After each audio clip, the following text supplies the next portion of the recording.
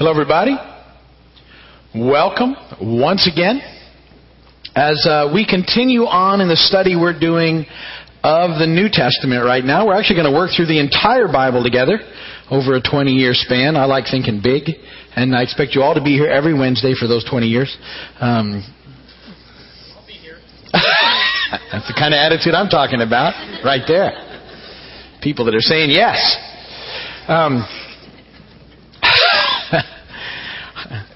And then I hope to do it for another 20 after that. And then I'll be like 90, and we'll just shoot it 5-year chunks after that probably. I don't know. So, we'll do the New Testament again. We're working through this whole thing a week at a time, sort of a chapter at a time. Sometimes we do 2 chapters or half a chapter, depending on what's going on. Pretty much a chapter at a time. And we're as you study it that way, it kind of helps keep it in context and sort of figure out what's going on. So a slow, methodical study of the Scripture is very, very helpful. And we're working through the New Testament. We did the Gospels. It's just a really good place to start. See the ministry of Jesus. And then we moved into the book of Acts to watch the early church get started. And we looked at, primarily in the book of Acts, you see the ministry of Peter and the ministry of Paul. And now we're going through the letters that Paul wrote to the churches that he started. And hopefully as we talked about the missionary journeys that he took, you can see the reason for the letters, and then you hold them in context. Because the problem that can come from reading things out of context is you can develop ideas that were never intended. And so you need to know that the letters that Paul wrote were written to specific churches dealing with specific issues in response to questions that had been raised. They're still very applicable to the church today because he was writing back to the church in those areas. But oftentimes they're written in response to particular questions, and that makes a difference in how you understand what's going on. So reading them like this and looking into these things helps us to know what the issues are and then understand that the verses contained in there are dealing with those issues. And we're into Galatians right now, the letter he wrote to the church in Galatia. And he's dealing specifically with the impact of the Judaizers on the church there in Galatia. And that if you remember what's gone on, the Judaizers were a group of Jewish believers who had taken on themselves the mission to go to the Gentile churches and tell the Gentile churches that if they really wanted to be saved and follow Christ, they were going to have to get circumcised. And in effect what they were saying, we know the deeper issue was, more than circumcision, was that they needed to go back and they needed to put themselves under the law. If they were really going to be saved, they in effect would have to become like the Jews under the law in order to be saved. And Paul says it's not the case. That's not what's supposed to happen at all. In fact, we've all been freed from the law and the curse of the law in Christ. And that he's making this case. He says, we looked at how he took it to Jerusalem in the book of Acts to make sure the church was with him, the established church, and they were. And these group of Judaizers were not sent out by them. They'd just taken it on themselves and were stirring up trouble in all of the work that Paul had done. Imagine how frustrating it would be to go out and to spend literally your life for doing the mission that God had called you to, which was a very difficult mission. It wasn't cushy. It's not like he got to go stay in really good hotels or anything. He was just everywhere he went, they usually beat him up really bad. He was shipwrecked numerous times. He said he was hungry all the time, and all sorts of things happened to Paul. He's pouring his life into these people. And here comes these group of guys saying that they're from the main church, they have more authority than he does, and they try and undo everything that he's done. And he's just going, I can't believe this is happening. And so he's writing back to the church, and he says, I can't believe how quickly you've been, swayed by these people that have come in, and they're teaching you exactly the opposite of what we taught you. And so he's bringing them back. He's reestablishing them, and he talks about that and what's going on. The point that he makes that's applicable today is that the law does not bring life. It's faith in Jesus that brings life. the Holy Spirit had been moving in their churches and working miracles, not because of their observance of the law, but because they'd responded to the gospel message and placed their faith in Christ.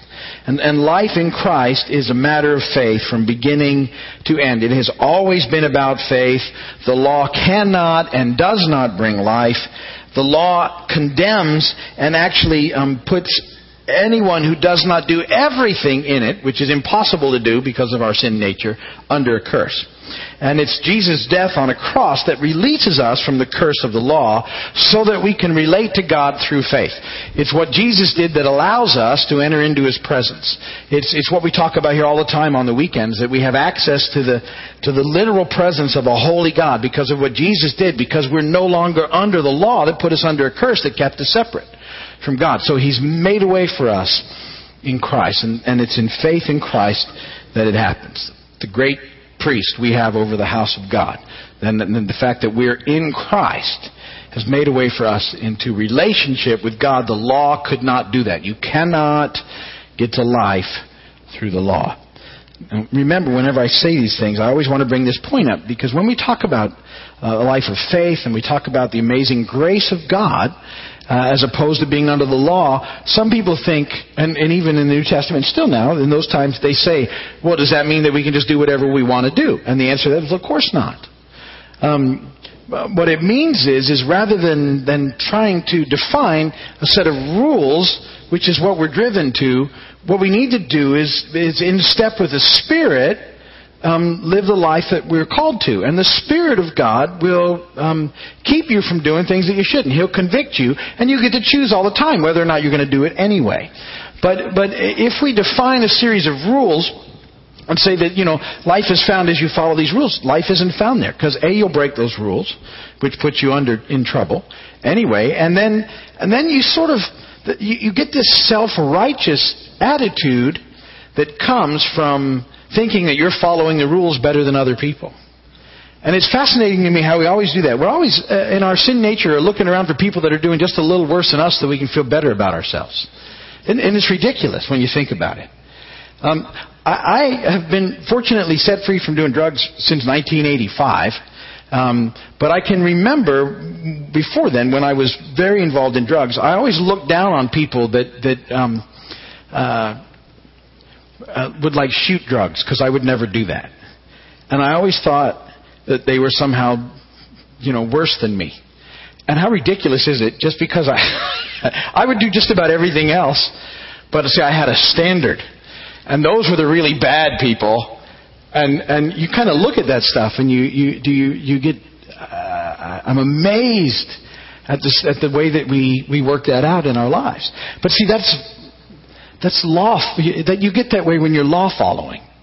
When you're living in step with the Spirit, trying to do the next right thing, listen to the Spirit, you don't get it, because the only comparison in your life that you can make is to Jesus.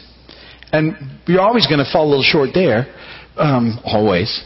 But you can't do that with other people. See, it doesn't come. And then so that keeps you from being self-righteous, which is what happens when you start following the law. And once you get self-righteous, then you have no impact. You lose your impact on the world and on people. And it's a miserable, miserable thing.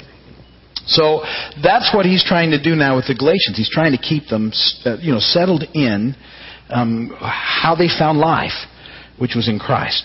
All right, so Galatians 4, Paul picks up the topic, 31 verses. Let me read them to you. What I am saying is that as long as the heir is a child, he is no different from a slave, although he owns the whole estate. He is subject to guardians and trustees until the time set by his father. So also, when we were children, we were in slavery under the basic principles of the world. But when the time had fully come, God sent His Son, born of a woman, born under law, to redeem those under law, that we might receive the full rights of sons. Because you are sons, God sent the Spirit of His Son into our hearts, the Spirit who calls out, Abba, Father. So you're no longer a slave, but a son, and since you're a son, God has made you also an heir. Formerly, when you did not know God, you were slaves to those who by nature are not gods. But now that you know God, or rather are known by God, how is it that you're turning back to those weak and miserable principles? Do you wish to be enslaved by them all over again? You're observing special days and months and seasons and years. I fear for you that somehow I have wasted my efforts on you. I plead with you, brothers, become like me. For I became like you. You have done me no wrong. As you know, it was because of an illness that I first preached the gospel to you. Even though my illness was a trial to you, you did not treat me with contempt or scorn. Instead, you welcomed me as if I were an angel of God, as if I were Jesus Christ himself. Christ Jesus himself. What has happened to all your joy?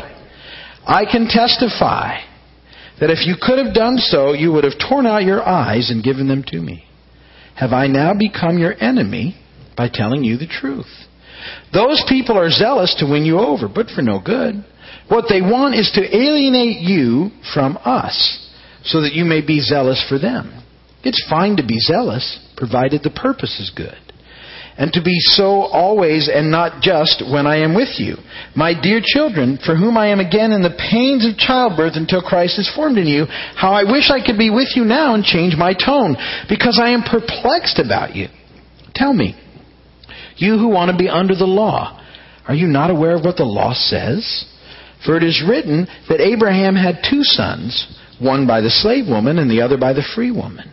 His son by the slave woman was born in the ordinary way, but his son by the free woman was born as the result of a promise. These things may be taken figuratively. For the woman represents 2 covenants. For the women represent 2 covenants. One covenant is from Mount Sinai and bears children who are to be slaves. This is Hagar. Now Hagar stands for Mount Sinai in Arabia and corresponds to the present city of Jerusalem, because she is in slavery with her children. But the Jerusalem that is above is free, and she is our mother. For it is written, Be glad, O barren woman who bears no children. Break forth and cry aloud. You have no labor pains, because more are the children of the desolate woman than of her who has a husband. Now you, brothers, like Isaac, are children of promise. At that time, the son born in the ordinary way persecuted the son born by the power of the Spirit. It is the same now. But what does the Scripture say? Get rid of the slave woman and her son, for the slave woman's son will never share in the inheritance with the free woman's son. Therefore, brothers, we are not children of the slave woman, but of the free woman. And blessed be the word of the Lord. All right, a few things that we got to talk about there, just to help hold all that in context. Remember from last week, just a couple of things. The life and the law. The law was added hundreds of years after faith was introduced as the way that we would relate to God. It didn't start with the law, it started with faith. And Abraham. The law was added to sort of hold things in check because of the hardness of men's heart until Jesus came, until the seed came. The law was always meant to be temporary, because the only way we can truly relate to God is by faith. That's it. It doesn't work any other way. The law didn't have the function of bringing life. That's always been the role given to faith. The law was introduced kind of to give us and to help us to get to Christ, the realization hopefully being that none of us could live up and carry out the law. None of us, no matter how hard we try, and that we would need something else, a Savior. And that was the purpose of the law. So the law, we looked at Galatians 3, was like a pedagogue is the word in there, like the family slave that was given the job of watching over the children until they were old enough to sort of take care of themselves. So that's what we've learned so far. Now as we move into chapter 4, Paul tells us that now that Christ has come, those who have faith in Him are no longer under the supervision of the law. In Christ, he says, all of us, male, female, slave, and free, have received the full rights of sons, of children. Now, the full rights of sons is more of a Roman concept than a Jewish one. And it had to do with the way they viewed things, that children, what the father possessed, what the family possessed, was considered to belong to the children as well, all under the discretion of the father at what point that they would come into that inheritance. And he was allowed to have authority over them, but there was a point when he needed to encourage them and help them into this whole process. And what Paul is saying there is that all the resources of God become ours as heirs of God, and that the neat thing is we're able to draw directly on them to live our new lives. The relationship, however, is extremely personal and intimate, as it was meant to be between children and fathers in Rome. And it's maintained by living that relationship out in a personal and intimate way, not by following a set of rules. Because anytime our relationship with our Heavenly Father becomes about following rules, one of the first things that happens is we lose our joy. Galatians 4:15, Paul says, what's happened to your joy? I bring that up because we just talked about that in our weekend services. If you're not experiencing a measured joy in your life, something's wrong. And generally, one of the first big things, and I said it, one of the first big killjoys is legalism. It's one of the things that impacts more believers than just about anything else. And you see it. If you meet people that are following Christ that have absolutely no joy, it's because they're trying to do it by following the law, and it doesn't work. It just doesn't work. There's no life. There is absolutely no life in it. All right. So what happens is, instead of living this thing out in God in relationship, which is how we're supposed to work it out, and God is so cool that way, because I would say it this way, we live by trying to do the next right thing. Why that works is, if you continually do what you shouldn't do and you're staying in relationship with God, He lets you know, and He loves you back into doing what you should do.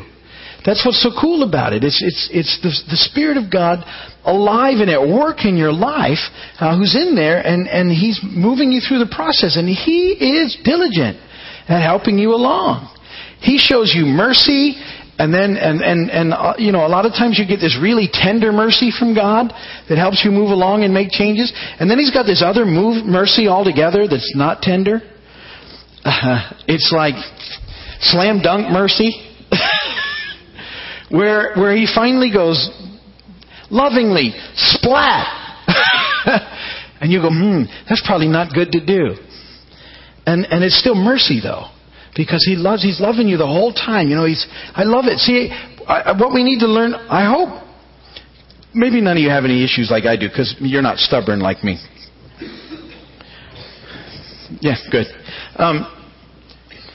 Because some of us are pretty tough, too. So we can take it for a long time before we get it. But one of the things, if we respond to God's tender mercy, that's really better. That's the best time to respond. You get a little tender mercy that's God saying, hey, you should, the Spirit of God moving you, this probably is not your best step here. Do this one. Take that advice. Because if you keep going on that other one, the mercy changes. It's still mercy, but it'll get you back on track. Anyway, the Spirit, it's a living relationship. It's alive. It's happening. It's real. And it's so much better than, here's the rules. It's just, I hate it when people hand me the rules. Yeah.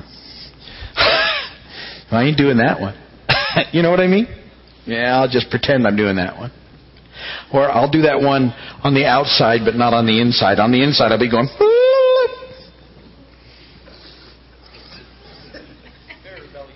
Very rebellious. It's just on the inside, though. So, this relationship that we're to have in Christ by faith, characterized by grace and the Spirit of God working in our lives, instead of being under bondage to the law, which causes us to start living like slaves. That's the point that Paul makes. We live without freedom. We live without freedom. Freedom is an amazing thing. People always want to, they fight for it and they do all sorts of things, but they're always trying to trade it away too for other stuff. For security and for other things. And it's like, it's not worth it. Okay. Then Paul looks to the historical event of Sarah and Abraham to give us a little deeper insight on the whole issue, and that's just talk about it for a couple of minutes. Remember that Abraham and Sarah have been given the promise of a son from God, even though they're both older in age. And they got the promise, but it was taking a while. It was taking a long time. So Sarah gets tired of waiting, and she goes to Abraham and suggests that he take her maidservant, her slave, Hagar, and makes a baby with her, and then legally, technically, that would be their child. Now, what in retrospect, it's easy to look in retrospect. What Abraham should have done was said, no, honey, it's going to be okay. Just hang on to the promise. But instead what he said was, all right, honey, if that's really what you want me to do, I'll go and sleep with your maidservant and make a baby. Big problem. Would have been better to say, no, let's just wait and do it God's way. But he doesn't. All right, and so he goes with Hagar, and they do indeed make a son who's named Ishmael. And Ishmael does not bring Sarah joy by a long shot. Ishmael then is a reminder of the fact that Abraham can have babies and she can't. So it's not a good thing. It's a significant problem. And so eventually, Sarah does in fact get pregnant and conceive, and they have a son. Isaac and Sarah have a son named Isaac. What happens then is Sarah doesn't want Ishmael to share in the firstborn son, who was going to get the bulk of Abraham's stuff and estate. She doesn't want him to get any of it. She wants it all to go to Isaac. And so she says to Abraham, look, I want you to send Hagar and Ishmael away. And Abraham resists, because he cares for Ishmael and Hagar, and it's not the right thing to do. And he knows it's not the right thing to do. And he starts to resist her. And God intervenes and says, no, go ahead, send them away. I'll take care of them. And he does. Now, it wasn't because of Sarah's reasons, which were very selfish, but Paul says there's a deeper part to this whole thing. Galatians 4:30, when he says this, but what does the Scripture say? Get rid of the slave woman and her son, quoting from Genesis.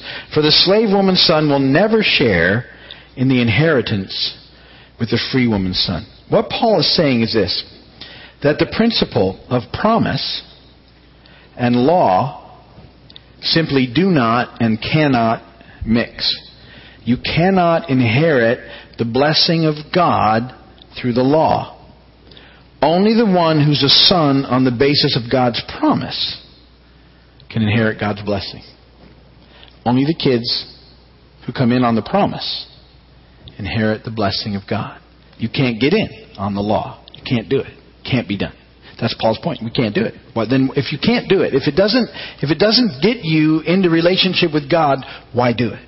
That's his whole point. You can't do both. You can't mix and match. It doesn't work. You've been set free from it. You're under grace, in faith, in Christ, in relationship, direct relationship with God, being led by the Spirit. It's not a license to sin by any stretch of the imagination. It's a relationship that causes you to connect with God in such a way that you have to listen and learn from the Spirit about what real life is and where you find it. And it's found in that context of relationship. That's where life is found. That's the blessing of God in your life. And it comes through the promise, not through the law. That's Galatians chapter 4. I'm going to end it there for today. If you're watching on television or by video, thank you very much for spending this time with us. We know how valuable your time is, and we appreciate you giving us some of it today. If there's anything that we can do for you, please call us or write us or email us or go on the website or do whatever. We'll see what we can do. All right? And we'll be back at some point in time soon to spend some time with you again. So thank you very much for spending time with us.